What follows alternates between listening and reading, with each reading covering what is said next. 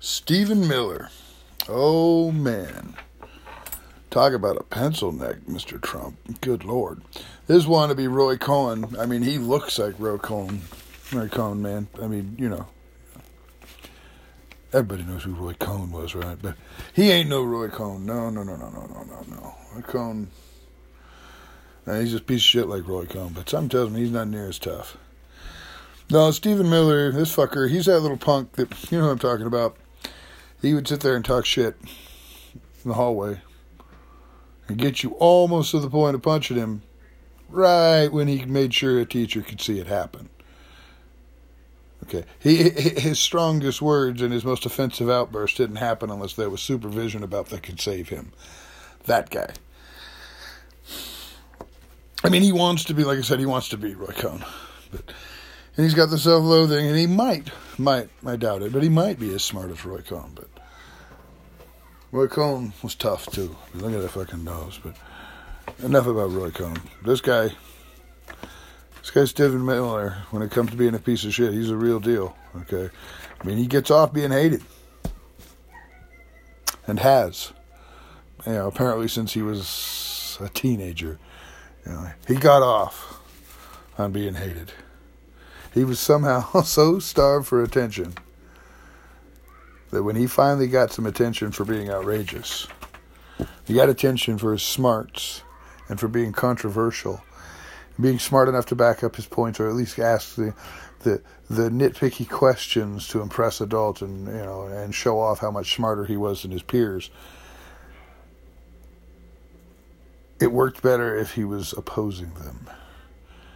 And he realized being the contrarian got him attention that he otherwise would not get. I mean, this guy's freaking Gollum, for Christ's sake.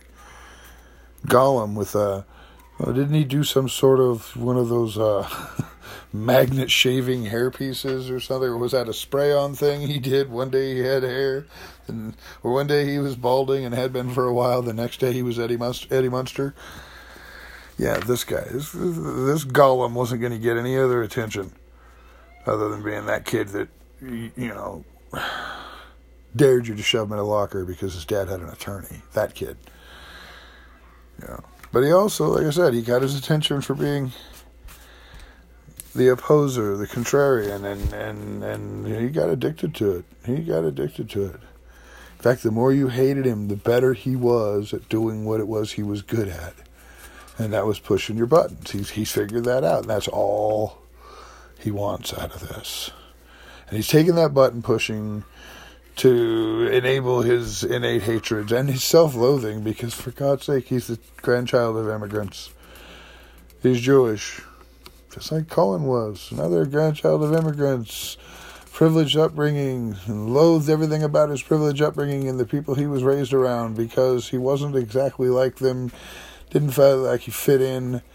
I mean, come on, this is the bad prince and evil magician in every damn fantasy story. You know, I'm going to show them. Didn't C.S. Lewis have one of these guys too?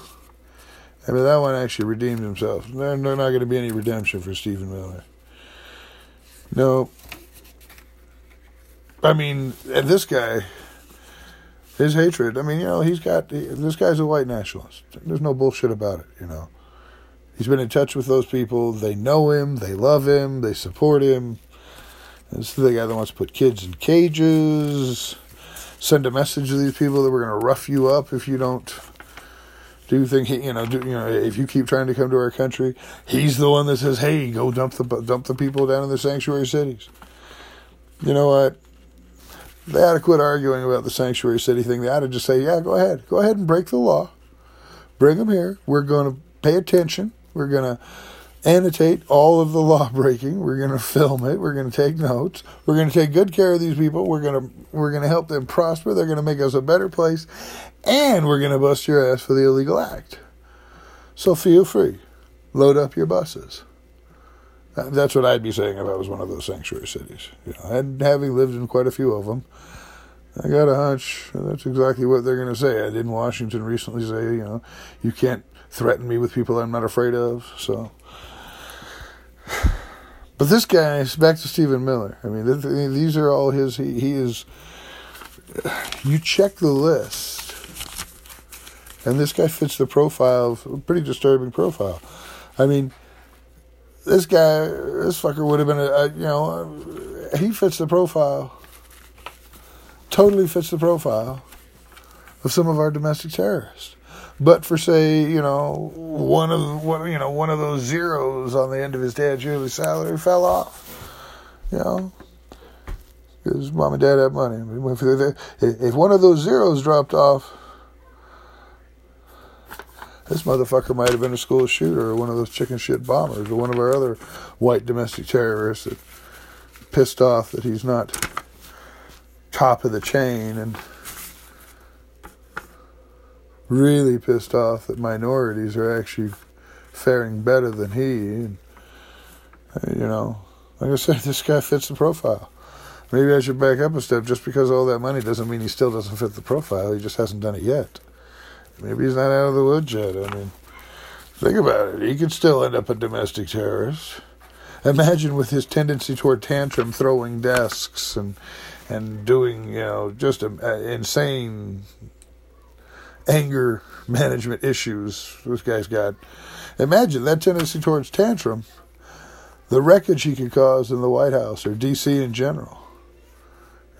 We talk about, Trump might not leave office quietly, even if he loses, he might try to say it was a coup or one thing, something. Well, you know what? Trump won't do it, but he'll suggest it to Stephen Miller, and that motherfucker will be in a clock tower. They better watch out for Stephen Miller when Trump loses. They better have some eyes on him, because he might just freak the fuck out. Yeah, think about that. We have a guy that fits the profile of a school shooter, a white nationalist terrorist. And this guy's running the freaking DHS, Homeland Security, DHS. He is literally in charge of the organization meant to root out terrorism. The organization meant to root out terrorism is being run by a guy that absolutely fits the profile of a white nationalist terrorist. I'm not saying you got to be scared, but you ought to be fucking alarmed. You ought to be fucking alarmed.